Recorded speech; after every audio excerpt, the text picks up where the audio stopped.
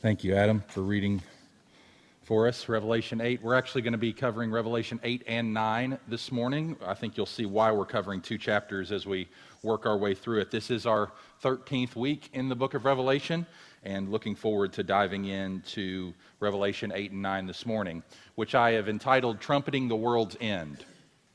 Now, we need to remember that as we've talked about and walked through the book of Revelation, that Revelation is not necessarily arranged chronologically. Okay, it's not this happens in history, and then this happens in history, and then this happens in history. Now, it does occur chronologically in the sense that it's the order in which John is receiving the vision. So he says, after this I saw, and after this I saw. Well, that's clearly chronological. But the events that he sees, the vision, the contents of the vision, are not necessarily arranged in any sort of chronological order. Rather, the visions are arranged cyclically. They come back again and again to the same themes. They're like a spiraling story that reinforces and builds toward a climax, but covers a lot of the same ground again and again. In chapters 6 and 7, we saw the 7 seals, and now here in chapters 8 and 9, we see the beginning of the 7 trumpets, and we'll soon see the 7 bowls. And these seals and trumpets and bowls, all 7, are repeating symbols of God's judgment upon a world full of sin. And they begin progressing in intensification even as they cover the same ground, all leading up to the final judgment and the return of Christ and his kingdom coming in its fullness. Think of a car hitting first gear, second gear, third gear, ramping up in intensity as the speed accelerates. Now, it's the same car, it's the same road, but it's different gears. Remember that Revelation is not so much interested in answering the questions that we're often interested in answering. We come to Revelation often wanting to know the how and the when. Revelation's not interested in answering the how and the when. Revelation is primarily interested with answering the who and the why. Who and the why, not how and the when. And as you know, the book of Revelation is really built in its center around these 3 series of 7 judgments. 7 judgments known as the 7 seals, the 7 trumpets, and then finally the 7 bowls. Now, according to the principle that we've been walking through in this book, the principle of interpretation, that we call recapitulation or cyclical interpretation, the 7 seal judgments, together with the 7 trumpet and 7 bowl judgments, are descriptive of the events that happen throughout human history between the 2 comings of Christ.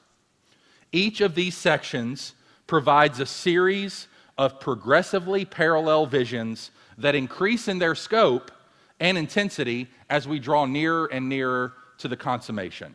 So remember, the illustration that's kind of been guiding our thinking is cameras on a football field, right? We could be looking at a game from different angles. We could see it up from the Goodyear blimp flying above and looking down, or a drone flying over the field, or we could look at it from the perspective of field level, or if technology allowed and our stomachs could handle it, from the perspective of a quarterback as he's running the play. All those would give you a different view of the game, but you're still watching the same game. So it is with these 7 seals, 7 trumpets, 7 bowl judgments. Now, as we saw with the 7 seals, we in Revelation chapter 6, it was largely focused on the church's experience as these temporal judgments of God are unleashed upon the world between the first and second comings of Christ.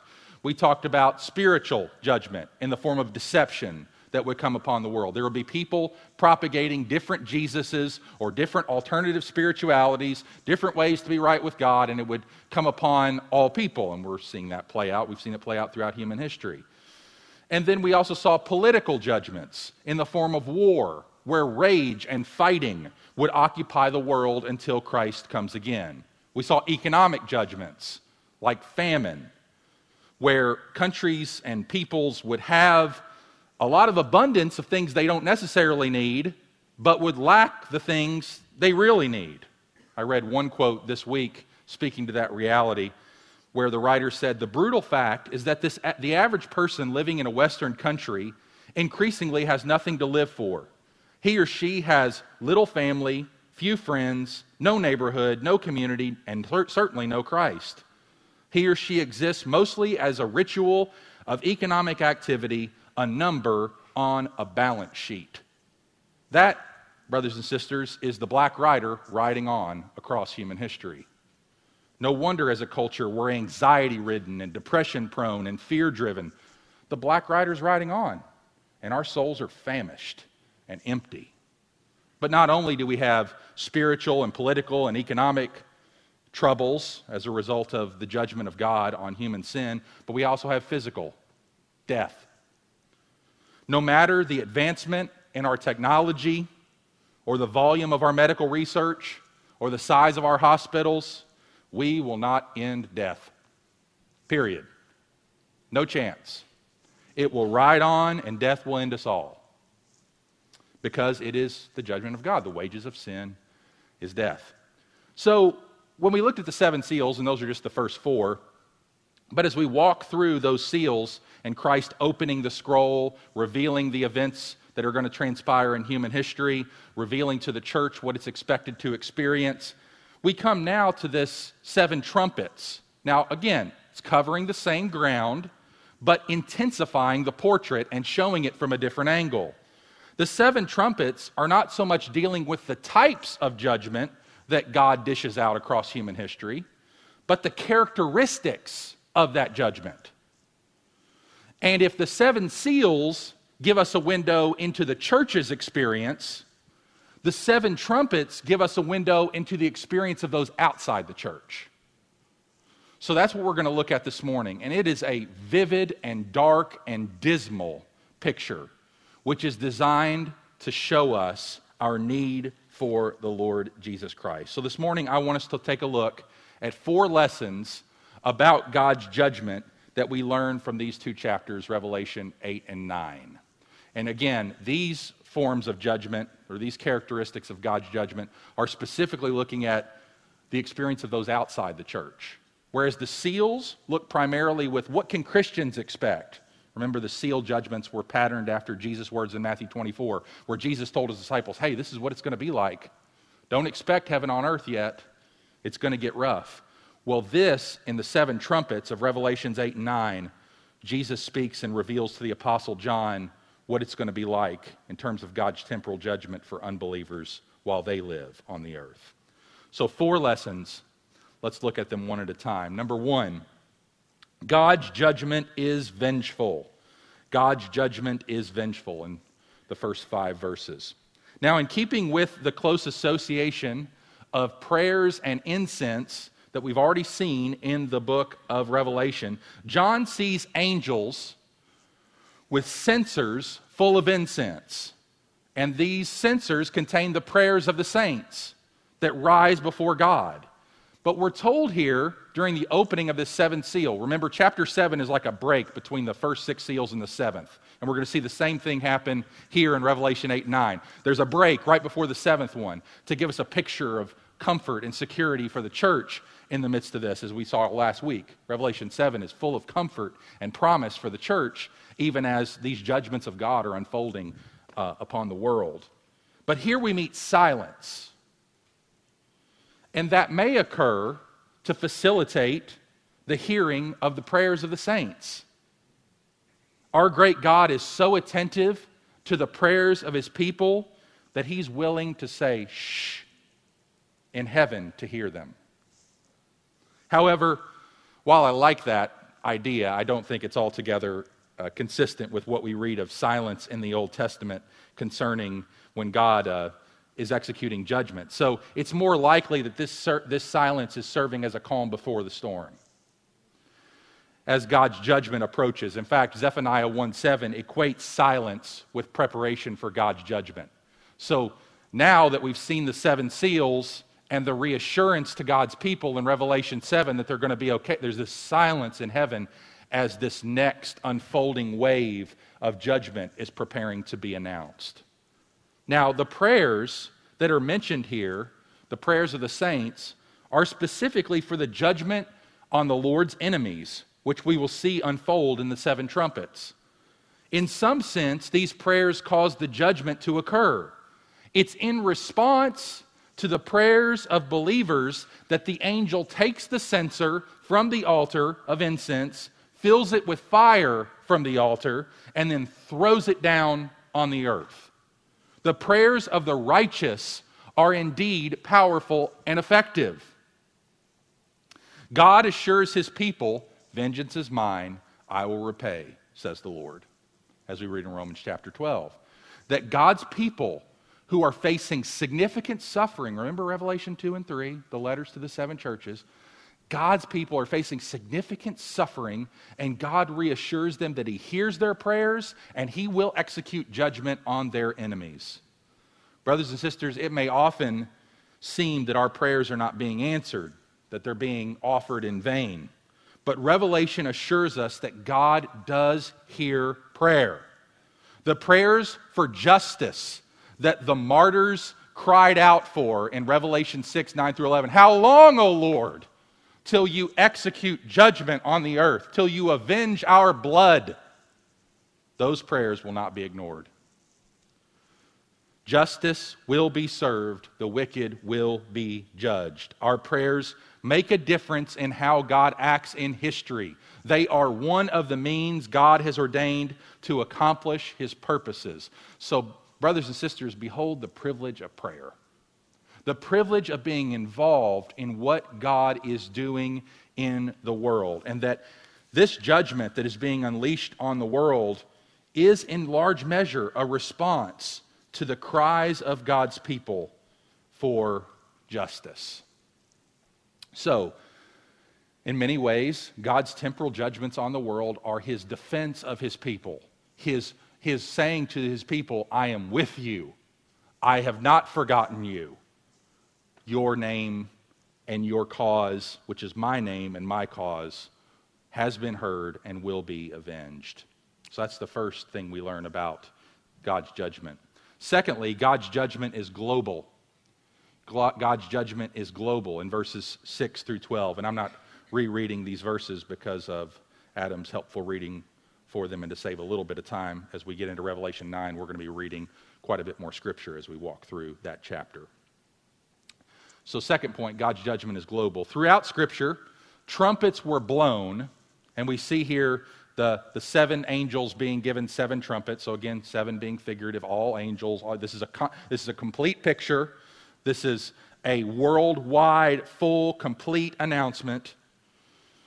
Throughout Scripture, trumpets are blown to warn of coming judgment or to announce victorious salvation. And Jesus specifically says in the Gospels that with a trumpet, he will gather his people, all of his people from judgment, and save them upon his return. So trumpets symbolize both judgment and salvation all throughout Scripture. Now, if you were paying attention as Adam read for us verses 6 through 12 and the unfolding of these 4 trumpet blasts, you will see similarities between the trumpet judgments and the plagues on Egypt. And you're meant to see that because, again, John's thinking and what he's seeing in these visions is steeped in the Old Testament. He's relating everything he's seeing to what he read in the Old Testament. And the plagues that God poured out upon Egypt are formative for what he views here in these trumpet judgments. Most of the images in these trumpet judgments, like hail and blood and darkness, are taken almost directly from God's judgments on Pharaoh and the Egyptians for holding his people in captivity in the Exodus. God sent those plagues as judgments for the sin of Egypt in oppressing God's people. And so what John's seeing here and what the church would have heard in hearing this vision is, oh, God avenged his people there. He's going to avenge us now, or he will. Just as he did at the Exodus in taking care of us and hearing our cries and answering our prayers and delivering us from this sinful oppression, so we as God's people will experience the same thing. So that's what they're getting in these 7 trumpet announcements. The other Old Testament story behind these trumpets is Joshua and the Battle of Jericho. You'll remember that God commanded 7 priests to sound 7 trumpets for 7 days, at the end of which they would shout and the walls of Jericho would come down and the Israelites would officially enter the promised land. The imagery here is eerily similar to 7 trumpet blasts, progressively and ultimately pronouncing judgment upon sinners and victory for God's people as they enter into heaven. So no doubt the early Christians hearing this vision and us hearing it now should be comforted knowing that just as God brought the walls down so that we could enter the promised land, just as God sent the plagues upon Egypt, so he will take care of us now. Joel chapter 2, verses 1 and 2, blow a trumpet in Zion, sound an alarm on my holy mountain. Let all the inhabitants of the land tremble. For the day of the Lord is coming. It is near, a day of darkness and gloom, a day of clouds and thick darkness. So it's announcing this judgment that is coming. Now let's look at these 4 trumpets here in Revelation 8, verses 6 through 12, and talk about them briefly one at a time. In the first trumpet, in verses 6 and 7, you have hail and fire coming from heaven, burning up a third of the earth and the trees and the grass. In the second trumpet, Revelation 8, 8 and 9, a mountain is hurled into the sea, destroying a third of the world's oceans and all of its life and trade as the waters turn into blood. Now, can you begin to see the parallels here between the Egyptian plagues and these 7 trumpet judgments, with the hail in the first trumpet and now the water turning to blood in the second trumpet? In the third trumpet, in verses 10 and 11, a meteor-like star falls from heaven, inflicting the earth's rivers with poison and causing death to those who drink from them. And then in verse 12, we get the fourth trumpet, which is a third of the sun, the moon, and the stars being struck, so that they provide a third less light, which is taking us back to the plague of darkness inflicted on the Egyptians in the book of Exodus, which was the final plague before the Passover. So here, with the first 4 trumpets, we have a global picture of God's judgment. We have a figurative picture of everything in creation, from the land to the ocean to the rivers to the skies, systematically being destroyed. God's judgment is touching every sphere of the world. That's the point. It's global. The meaning is clear. God uses the earth, the seas, the rivers, and the skies to execute his judgment. The picture is of creation itself. Remember in Genesis 1, God said, "Let there be land and rivers and skies and water." And now all that's coming to nothing. Because God's judgment is a tearing down of what sin has brought under the curse in this creation, so that it could be built anew in the new heavens and the new earth, which we see later in the book of Revelation. So what God is saying here is, my judgment is global. I control everything. And I'm using the elements, the land, the ocean, the rivers, the sky, to warn people that there is a God in heaven to whom they must answer. Each trumpet blast is a warning. Repent! Repent! Turn from your sin. Turn to God. It's a reminder that we live in a fallen world and that the whole creation is under the curse, and it's groaning and it's heaving, and that these judgments are just a foretaste of what's to come at the final judgment. So those are the first 2 things we learn about God's judgment. That it's vengeful, that is, it's a response to the prayers of God's people for justice. Also, it's global. It affects everything in his creation. Thirdly, God's judgment is fearful. God's judgment is fearful. And here's where we're going to get into chapter 9. So we have systematic physical judgments across creation, and then we encounter the 5th and 6th trumpets in chapter 9. And in these 5th and 6th trumpets, we see terrifying judgments on humanity. It focuses away now from God's general judgment on creation, the land, the skies, the rivers, the water, shifts away from that now to human beings. Remember, this is the same thing that happens in the seal judgments, right? It starts with creation, and then it moves to people. Remember, it starts with famine, or war, deception, war, and famine, and then it moves into martyrdom and death. It starts to affect people. Well, same thing here with the trumpet judgments. It moves from creation to the creatures, to humanity itself. And the imagery here, brothers and sisters, is frightening. It's some of the most terrifying, gripping imagery in the entire book of Revelation. Terrifying is the right word to use. God's terrifying judgments on humanity are for humanity's idolatry and immorality. And it's not just judgment on the physical creation anymore, it's judgment on people. So I want you to look here at Revelation 8:13 and see the shift that takes place. John writes, "Then I looked, and I heard an eagle crying with a loud voice as it flew directly overhead." It's getting worse. "Woe, woe, woe to those who dwell on the earth at the blast of the other trumpets that the three angels are about to blow." He's saying, you ain't seen nothing yet. You think this is God's judgment? You ain't seen nothing yet. Let me show you in chapter 9 just how bad it gets.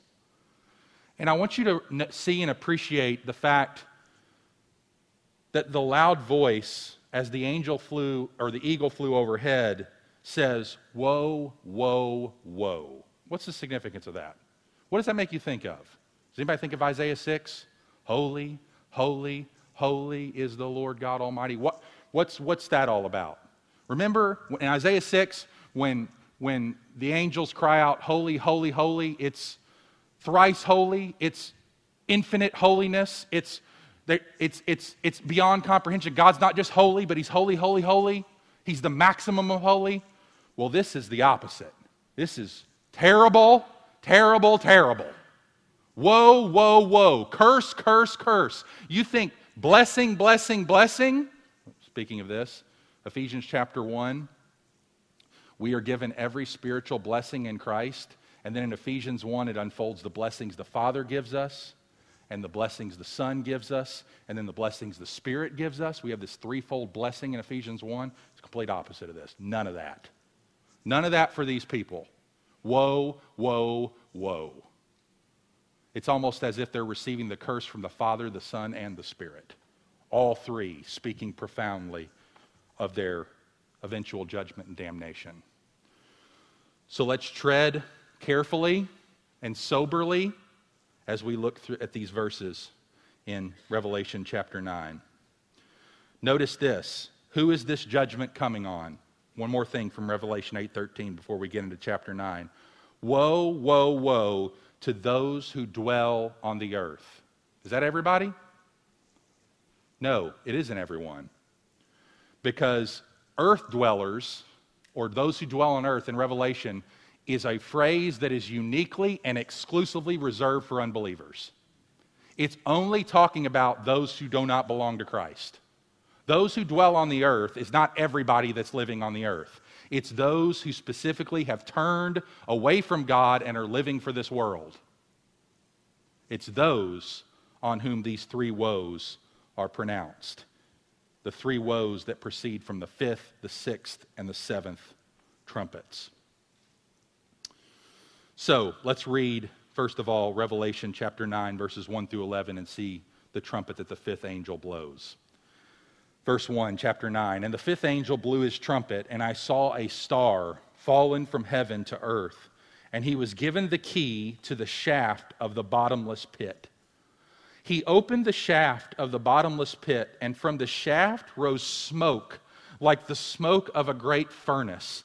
And the sun and the air were darkened with the smoke from the shaft." Just think about that. It's darkening everything coming out of this bottomless pit.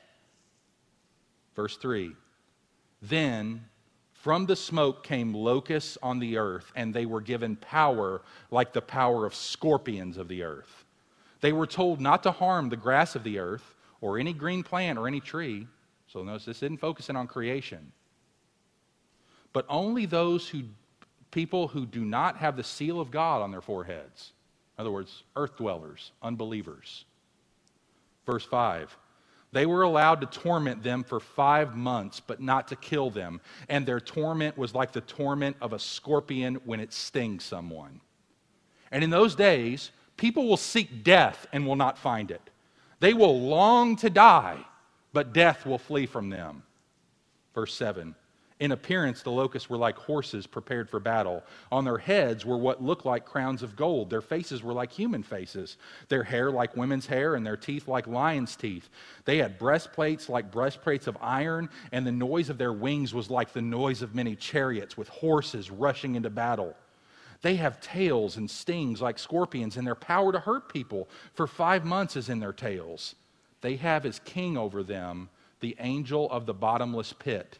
His name in Hebrew is Abaddon, and in Greek he is called Apollyon. Now, the vision that we receive in the fifth trumpet is demons being released from hell to torture unbelievers as a violent depiction of God's judgment. With the fifth trumpet, the sun is again darkened. Again, a picture of spiritual darkness. And for 5 months, remember again the plagues in Egypt, from the pits of hell, these locusts begin to terrorize unbelievers. Smoke rises from the abyss as the bottomless pit of hell is unlocked. It's the smoke of deception and delusion and sin and sorrow. As one commentator says, it's the picture of moral darkness and degradation that is constantly belching up out of hell. Legions of hell are unleashed upon the earth in the form of locusts. Again, this is symbolic, okay? This is figurative language. It's apocalyptic literature. We're not to literally think of specifically locusts with like stingers that are flying around like scorpions. No. The picture is violent attack. But they look like horses prepared for battle with human faces and lion-like teeth and breastplates of iron. They come with the speed of chariots, and they sting with tails like scorpions. They torment believers for a set period of time under the direct authority of Satan, or one of his lieutenants, and all this takes place under the ultimate authority of God, who is sending this judgment. These demonic locusts are fierce and horrific, and they cause people to want to die. Now, what we see here is the effects of sin on humanity. How sin brings anguish and torment into people's lives. Sin is pleasurable for a moment, but there's a sting in its tail, and it always results in grief. When we see human beings being controlled by self-pity and anger and lust and jealousy, full of unhappiness and raging against life, it's part of the judgment of God. They're under Satan's dominion. Their lives are slowly unraveling, and pretty soon the thread is gone, and the only thing left is insanity. Everyone in hell is insane. For there's nothing more insane than for you to worship yourself and hate God. Giving people over to their sin, brothers and sisters, is what's being pictured in this judgment. These locusts are an army from hell that's being sent out to numb people to God, to make them infected and prone to wander so that they don't come to the Lord. You say, what in the world is going on here? It's Romans 1 is what's going on here. Brothers and sisters, giving people over to sin is not the result of the judgment of God. It is the judgment of God. When people are enslaved to their sins, it's because they are under the judgment of God. And unless God acts in powerful grace and grants them mercy, they will not escape it, just as we wouldn't have. And this is part of God's judgment on the human race. This anguish and torment that comes upon the human race as a result of sin and demonic activity that is behind and inflaming and encouraging that sin. But it gets worse. It gets worse. Look at Revelation chapter 9, verse 12. The first woe has passed. Behold, 2 woes are still to come. Verse 13, then the 6th angel blew his trumpet, and I heard a voice from the 4 horns of the golden altar before God, saying to the 6th angel who had the trumpet, release the 4 angels who are bound at the great river Euphrates. So the 4 angels who had been prepared for the hour, the day, the month, and the year, were released to kill 1/3 of mankind. The number of mounted troops was twice 10,000 times 10,000. I heard their number. And this is how I saw the horses in my vision, and those who rode on them. They wore breastplates the color of fire and of sapphire and of sulfur, and the heads of the horses were like lions' heads, and fire and smoke and sulfur came out of their mouths. By these 3 plagues, 1/3 of mankind was killed, by the fire and smoke and sulfur coming out of their mouths. For the power of the horses is in their mouths and in their tails are like serpents with heads, and by means of them they wound. See, this second woe is introduced in the form of the 6th trumpet as 1/3 of mankind is wiped out across the earth. Again, this doesn't mean that chronologically this happens next, and then this happens next, and then this happens next. The imagery is just building. It's meant to capture our imagination and overwhelm our senses with the reality of God's powerful judgment. And in this blood-curdling vision, we see a cavalry of 200 million, literally myriads of myriads, thousands upon thousands of demonic war horses that are released across the earth. With breastplates like fire and heads like lions and tails like serpents and smoke coming out of their mouths, they come to kill and destroy. The meaning is clear. Throughout history, from the first to the second coming of Christ, Christ will afflict his enemies with physical and spiritual disaster. That's what will happen, and it will often result in death. Remember, just as the seal judgments ended in some form or were trending towards physical death, so these trumpet judgments are trending toward physical death. They get worse and worse and worse and worse until people die as a result of them. Brothers and sisters, time does not allow me to delve deeply into each one of these things, but I wanted to cover this just to overwhelm us with the reality of God's judgments and how terrible and frightening they are, and to get them all in and to see them from the whole spectrum of Revelation 8 and 9 with 6 and 7 in the background. With those things in the background, we come finally, fourthly, to God's judgment, not just being vengeful, global, not just affecting and being fearful, but God's judgment being merciful. Look at verses 20 and 21. And these are some of the saddest verses in the book of Revelation. The rest of mankind who were not killed by these plagues did not repent.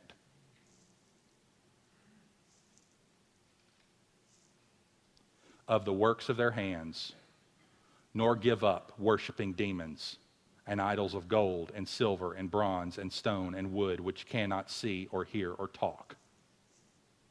Nor did they repent of their murders or their sorceries or their sexual immorality or their thefts.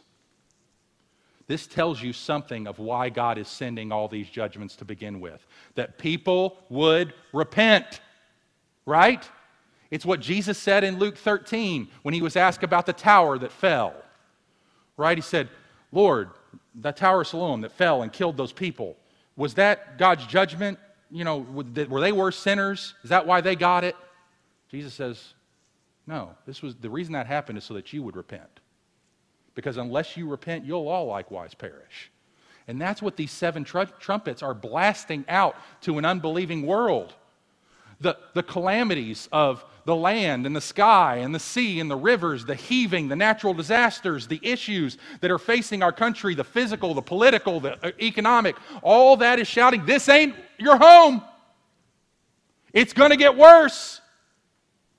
Death, funerals, addictions, problems, troubles are all meant to call us away from sin and to Christ. Don't miss this. This is the sad part. Despite God's merciful call to repentance by trumpeting again and again the judgments that are coming temporally on the world, despite the harmful and destructive effects of idolatry and immorality upon people's lives in this world, people continue to trust in themselves. They continue to trust in the things of the world. Unbelievers here are depicted like Pharaoh, who stubbornly, despite judgment after judgment after judgment, plague after plague after plague, continues to resist God in sinful rebellion.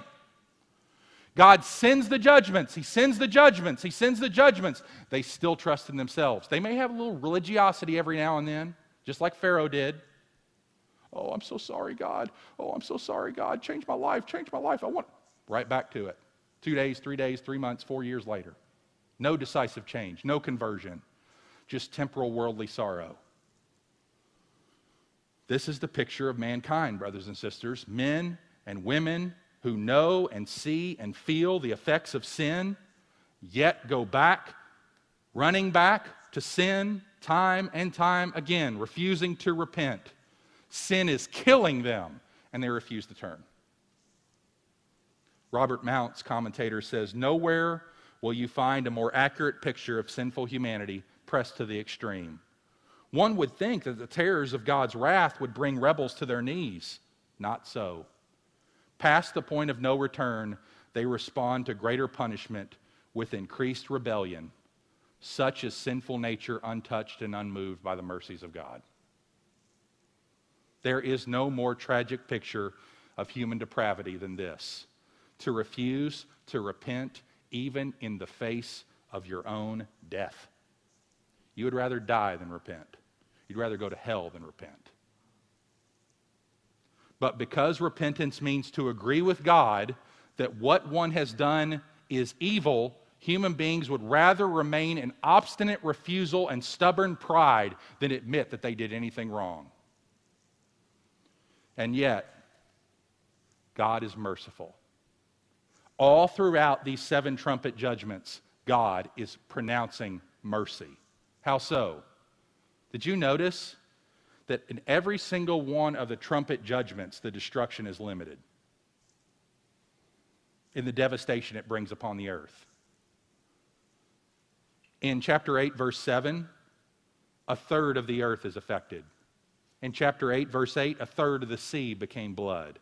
In chapter 8, verse 10, a third of the rivers and a third of the springs of water were judged. In chapter 8, verse 12, it's a third of the sun, moon, and stars that are darkened. The repetition of this fraction 1/3 is important. He's not trying to be mathematically precise. All right, that's not the point. Is to say it's exactly 33 1/3% of the earth that's being affected by this. His point is that the judgments are partial. They are preliminary to the final and universal judgment that comes at the end of history. As one commentator put it, the trumpets are not sounding doom, they're sounding warning. The majority of mankind is allowed to survive being shown God's wrath against sin and giving the opportunity to repent. Brothers and sisters, in conclusion, as we look across the vast expanse of human history since the first coming of Christ, we see the concrete and all too real effects of God's wrath against human sin, idolatry, immorality, and unbelief.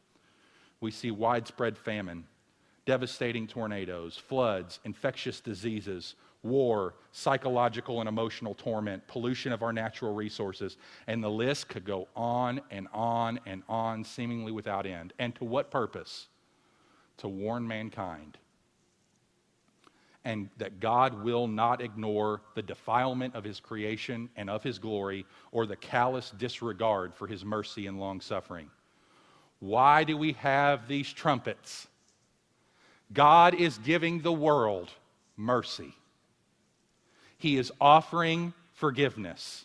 Turn from your sin. In the physical destruction, in the spiritual deception, and in the natural death all around us, we are seeing the effects of sin. Oh, see the effects of sin in the world, John says.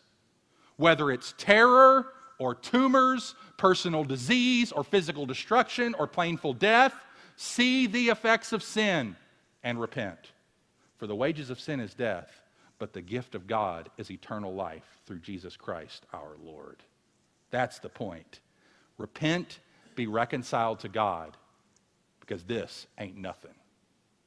Wait until the final judgment.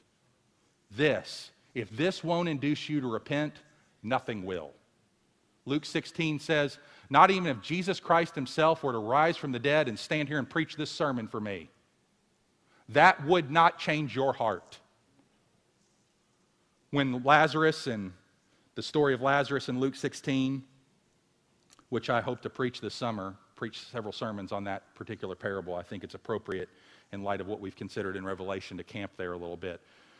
But the whole point of that parable is, here we get this vision of Lazarus in Abraham's bosom or in heaven, and then the rich man being afflicted in hell, and then the rich man's just saying, oh, please go back and just tell my people not to come into this torment.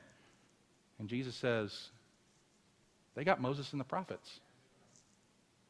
If they don't listen to them, they won't be convinced if somebody rises from the dead. If the Bible won't do it, if this won't do it, friends, nothing will do it. Nothing will do it.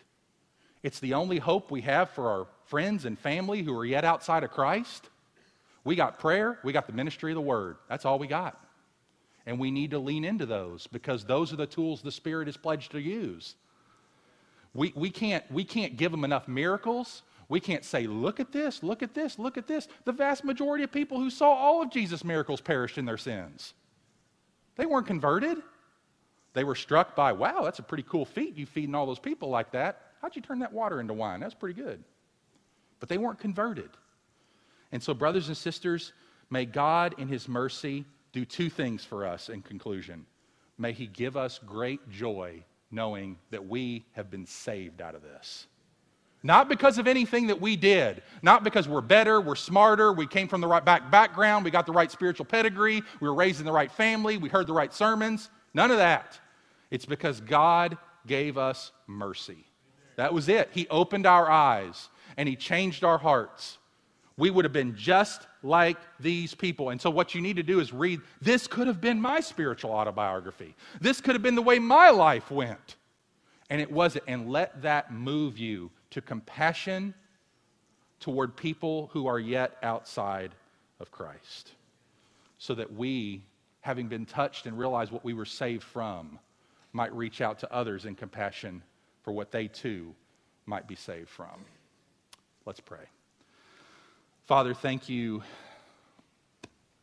It's hard to thank you for visions like this because they're so terrifying, but Lord, they're of you, and they're for our good. And so we do thank you. They break our hearts because we have people we love. We have neighbors and family and coworkers and friends that we love, children that we love, that we want so much to not ever have to face these temporal or eternal judgments. And so, God, all we ask is just like you've taught us to pray, in wrath, remember mercy. Lord, in your word, you say that the Lord is patient, not wishing that any should perish, but that all should come to repentance. And so everyone in here, hearing my voice this morning or on live stream, Lord, you are saying, I don't want you to die. I don't want you to perish. I want you to come to me. And Lord, so may this vision move some of us, all of us who are yet outside of Christ, into Christ. May we realize he's our only hope. He's the only one who can wash us from our sins by his blood. He's the only one who can robe us in a robe of perfect righteousness. He's the only one who can cleanse us and change us and renew us and transform us from the kingdom of darkness into a new kingdom, the kingdom of God. So would you do that? And for those of us who are in Christ, may we with fresh gratitude say to you, I will bless the Lord, and his praise will be continually in my mouth. He delivered me from the pit and put me on a rock. And so may we respond with joy, even as we sing in response to what we've heard this morning, for your glory, knowing that you have been so good to us. I will praise the Lord, for he has dealt bountifully with me. Come, all you who fear God, and I will tell you what he has done for my soul. We pray this in Jesus' name. Amen.